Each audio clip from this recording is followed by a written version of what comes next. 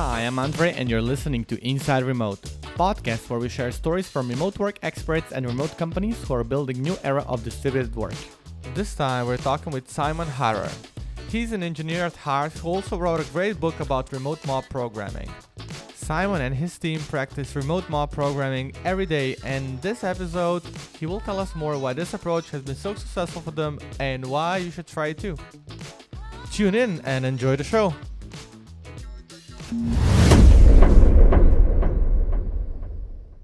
Hi Simon, welcome to Inside Remote. I'm really happy to have you here. So today's guest is coming from Europe this time. Can you tell us a little bit more on where do you come from? I'm from Germany and born in a very small town south of Nuremberg.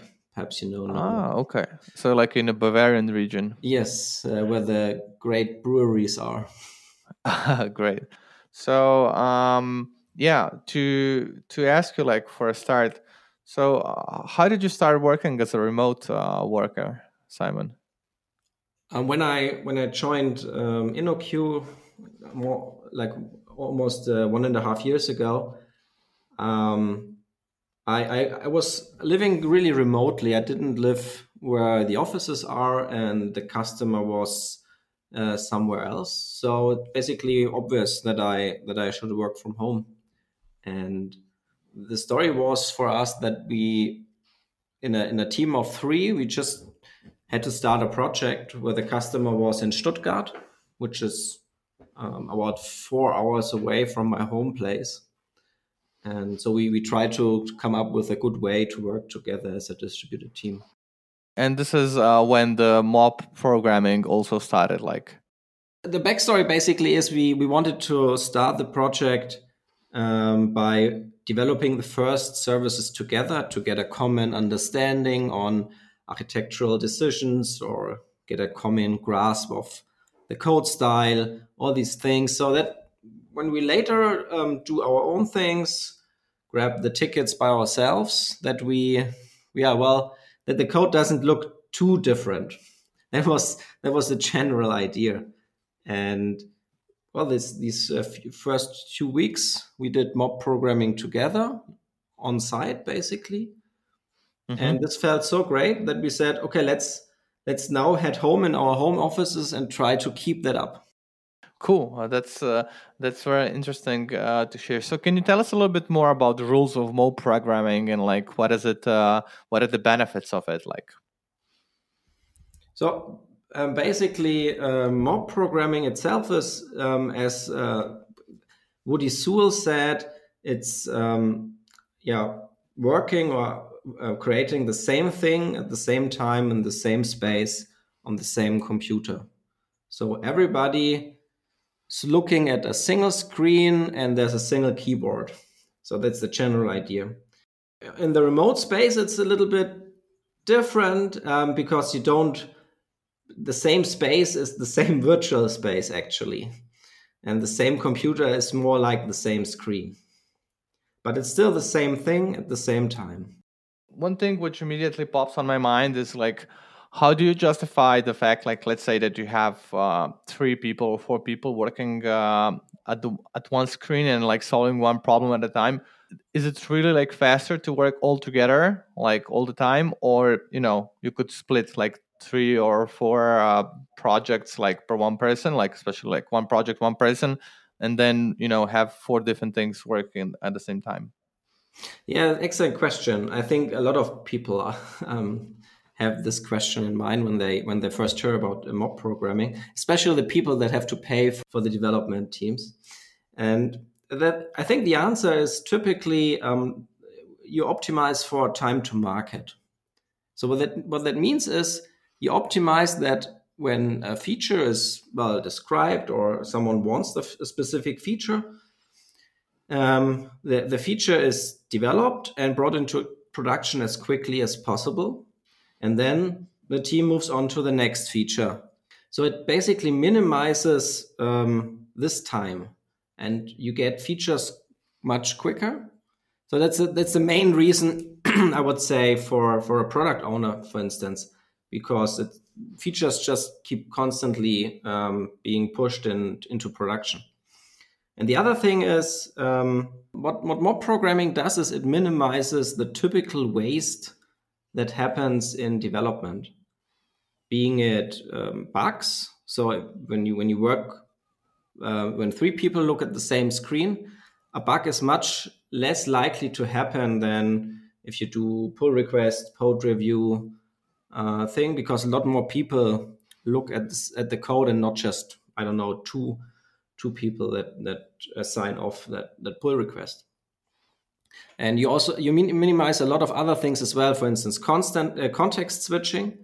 So this typical thing is where you grasp your ticket, then you develop something, push it to a branch, create a pull request, and then hand it off for a review. And well, what do you do until that review happens?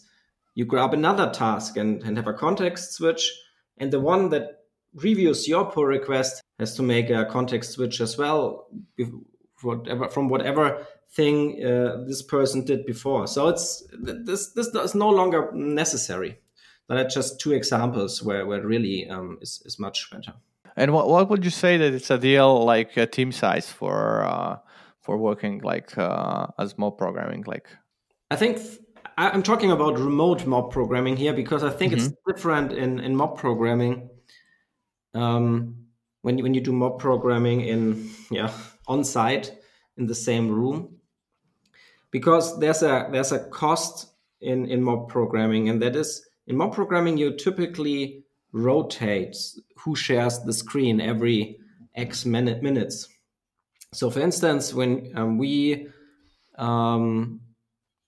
rotate every 10 minutes, and it's kind of this rule of thumb that everybody should share the screen within, I don't know, 30 to 45 minutes. And so for us, with our 10-minute rotation, the best team size is 3 to 4 people, because 3 is the minimum for a mob. Otherwise, it's a pair with only 2. And this other limit, this 30 to 45 minutes rotation,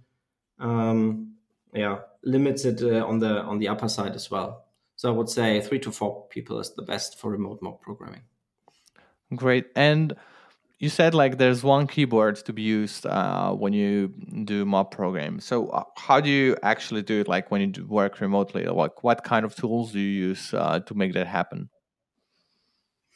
Well, so first of all, you divide the mob into the typist, the one person that shares the screen, and the rest of the mob. And the rest of the mob discuss the solution to a specific problem, and they give out commands for the typist to type in. So everybody can basically use their own machine, their own development environment for typing everything in. And for screen sharing, we use Zoom, which worked quite well for us. But the thing is, how do you handle this handover? So after a 10-minute interval, we rotate, we change the typist. So for that, we use Git, because all of our code is stored in a Git repository. And after these 10 minutes, we create a work in progress commit on a separate branch. And it's just a commit without, we ignore whether the tests are green, and we just take what's currently in the working tree and just commit it into this branch. And the next person then checks specifically that branch out and continues working from that state. Mm-hmm. And when we are done, we merge it back into master. And for that, we developed our own a little CLI tool that automates this. Okay, that's cool. And how do is there any option to use this collaboration IDEs? For example, I don't know, this multiplayer kind of IDEs which help you, you have one code editor where everybody can write in. We tried that actually, and this led to even worse performance, interestingly. Okay. Because with the approach using screen sharing, you force everybody to use this mob programming style. So you have the rest of the mob that only discuss, and the rest of the mob has to communicate through language, through words, the typist, what the typist should do. And with these collaborative IDEs, you had a shortcut. You could just edit yourself. You could circumvent the typist. Mm-hmm. And this happened. It's really hard to get the group disciplined. Maybe it's just us. I don't know. And another thing is that when everybody uses their own, like the IDE no longer forces you to look at the same thing. With a shared screen, everybody's really looking at the same piece of code and can discuss that. Ah, I see. So I'm not a fan of these collaborative IDEs. I think they are really good for pair programming, but I think in mob programming, I wouldn't use them.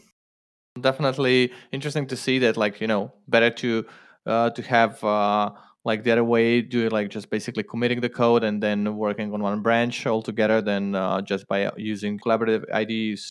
You mentioned at remote mob programming that is good to use the camera also when you do mob programming. Why is that so? Like, what if you type and talk through audio? Why do you need camera as well? Mob programming or remote mob programming is all about communication.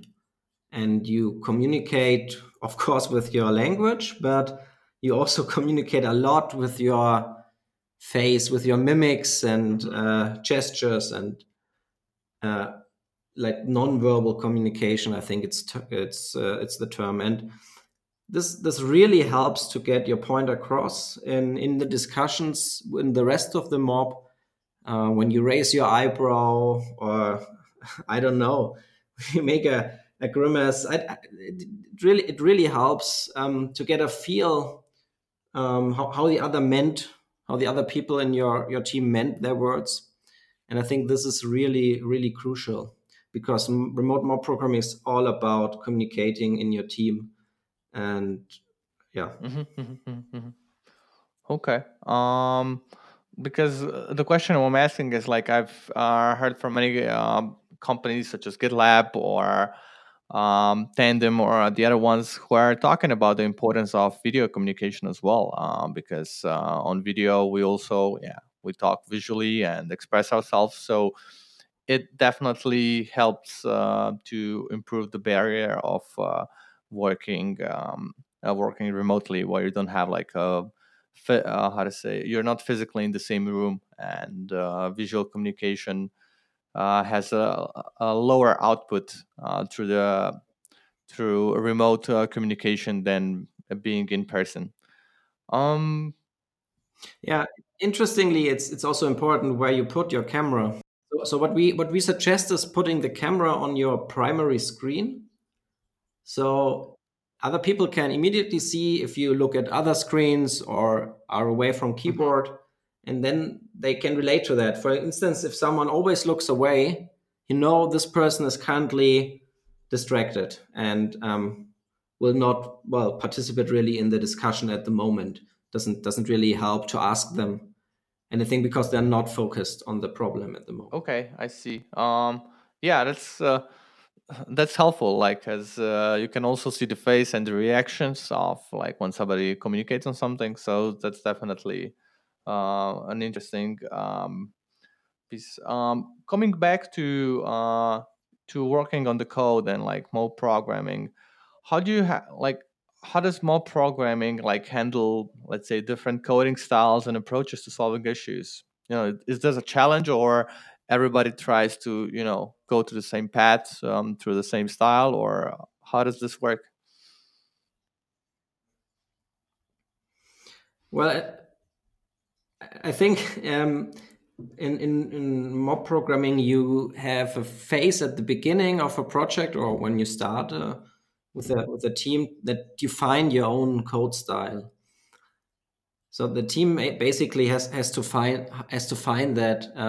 There will be a lot of discussions in the beginning, I think, depending on how you name things, how you how you structure your code, and a lot of these different aspects. And they will come up very quickly in the beginning, and they will be less and less often later on, because basically the mob creates their own knowledge and how previous services have been written, and how the mob basically wants to implement new services. Maybe an interesting fact: we tried to employ, because it's mostly Java code we write, we use the Google Java format code style tool, which means that it's a fire and forget tool. You can't customize it. You can't change anything. It's basically, we had one discussion. We agreed on that tool. And since then, really every code formatting discussion is now gone, because you can't really customize the tool. It's really just take the tool, format your source code, and that's it. And this really helped a lot. I see. Oh, that's good practice to hear. So, talking about mob programming, like, definitely solves the issue for developers. But do you see any other do you see any other departments where the same concepts could be used uh, to have a better output and better products out there? Is like, do you see any connections, or this is very specific to developers only?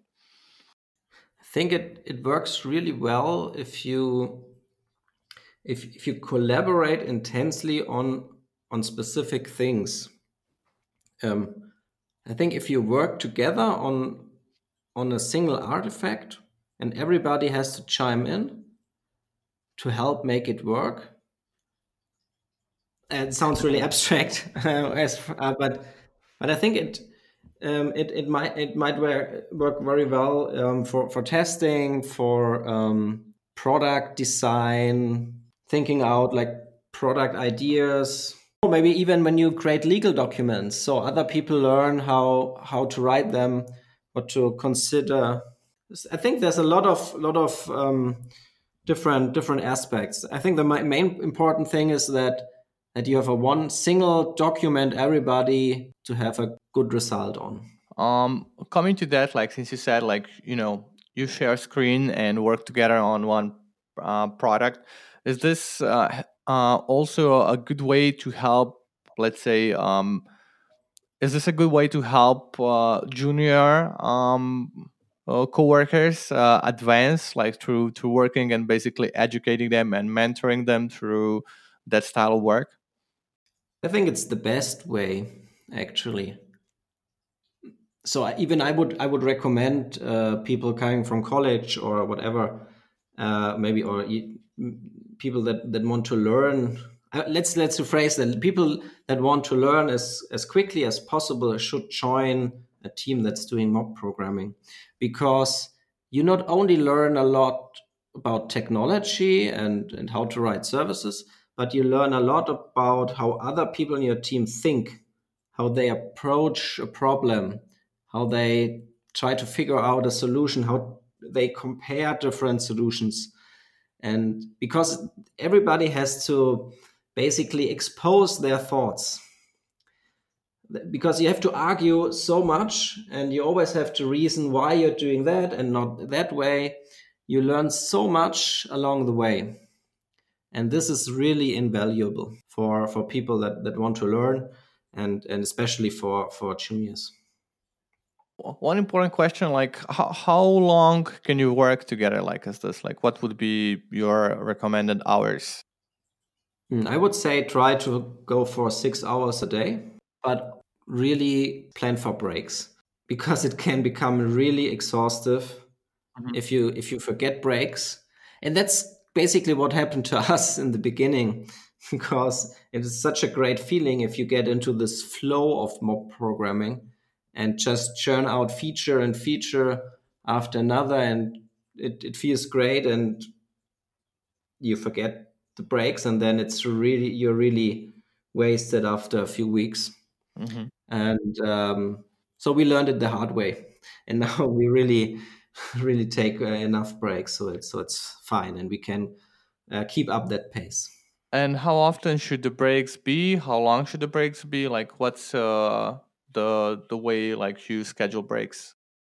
Well, we have 1 hour lunch break, and because it kind of divides the 6 hours in half, and then we try to make a break like every 60 to 90 minutes of around, I would say 15 minutes.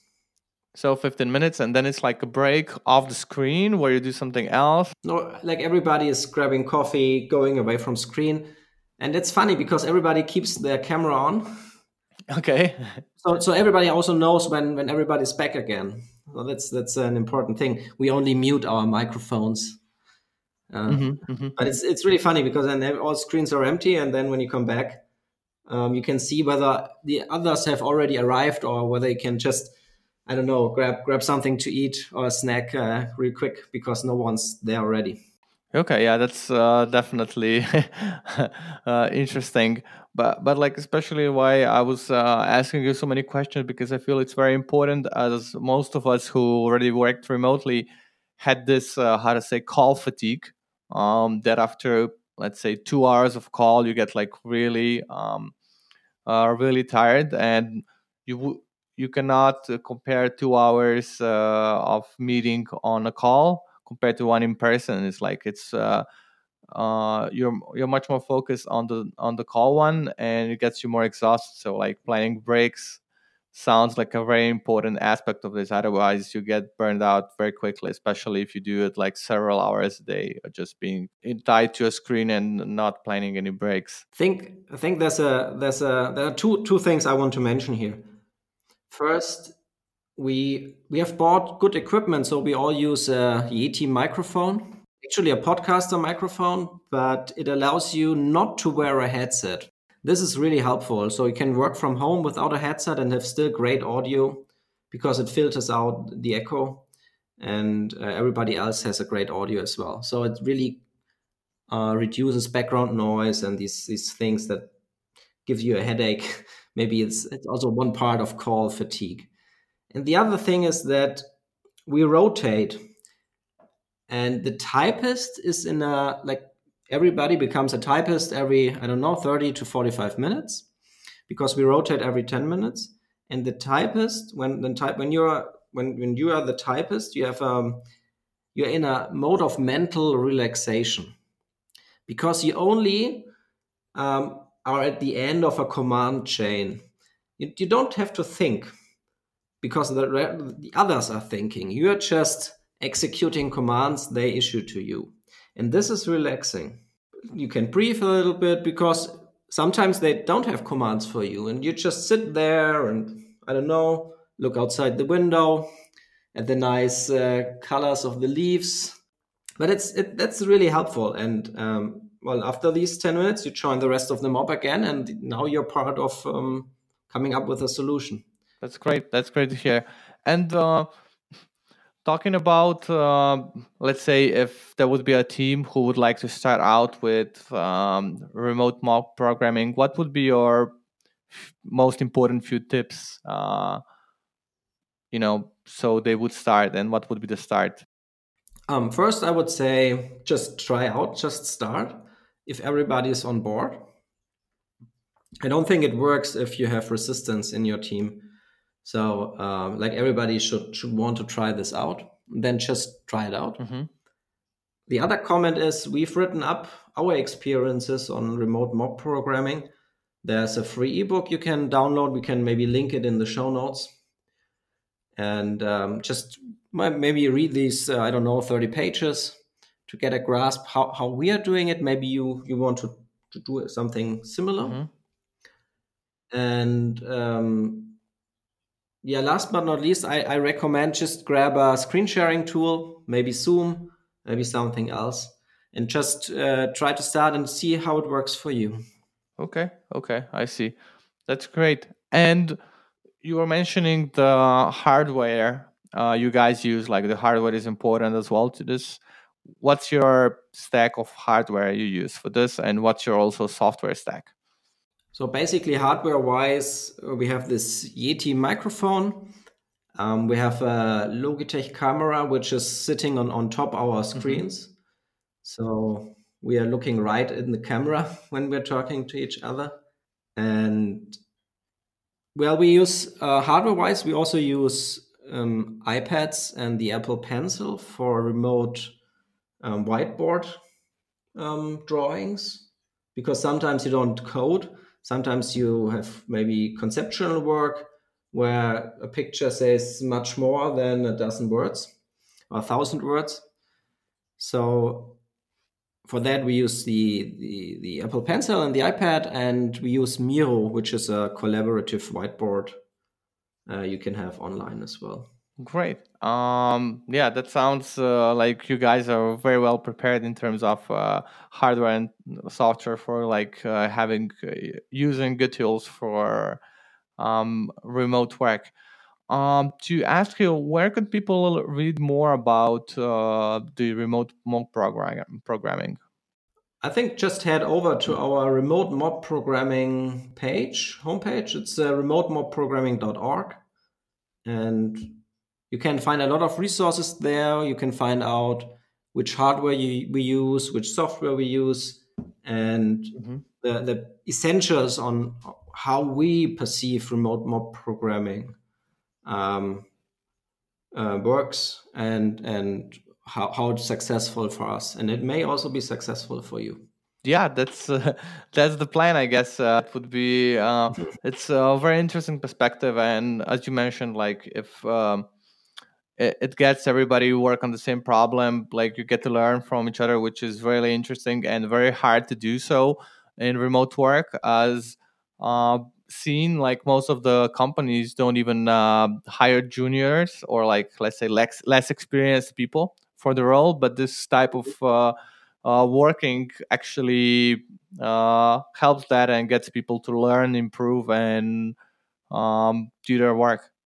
Maybe another point, which is for me a very important one, because I'm a very social person, and previously I enjoyed having my colleagues in the office, going to lunch together, having all the small talk together, and I had a really feeling when I switched to a remote job that I lose that I feel alone at home, and that's where remote mode programming shines for me, because it's like I'm home but not alone.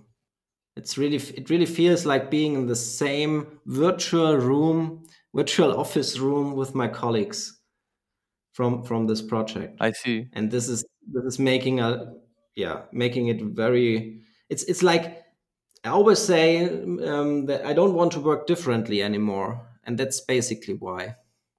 I can be at home and see my children in the evening and in the morning and maybe during lunch break.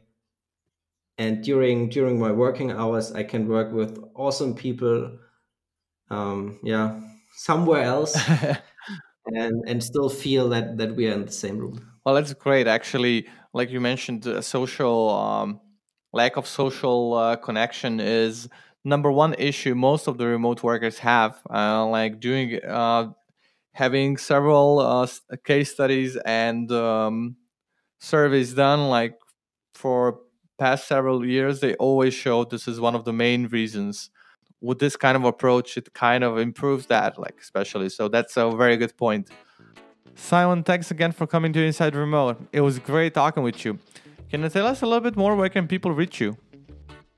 I think just on Twitter, at Simon Harrer.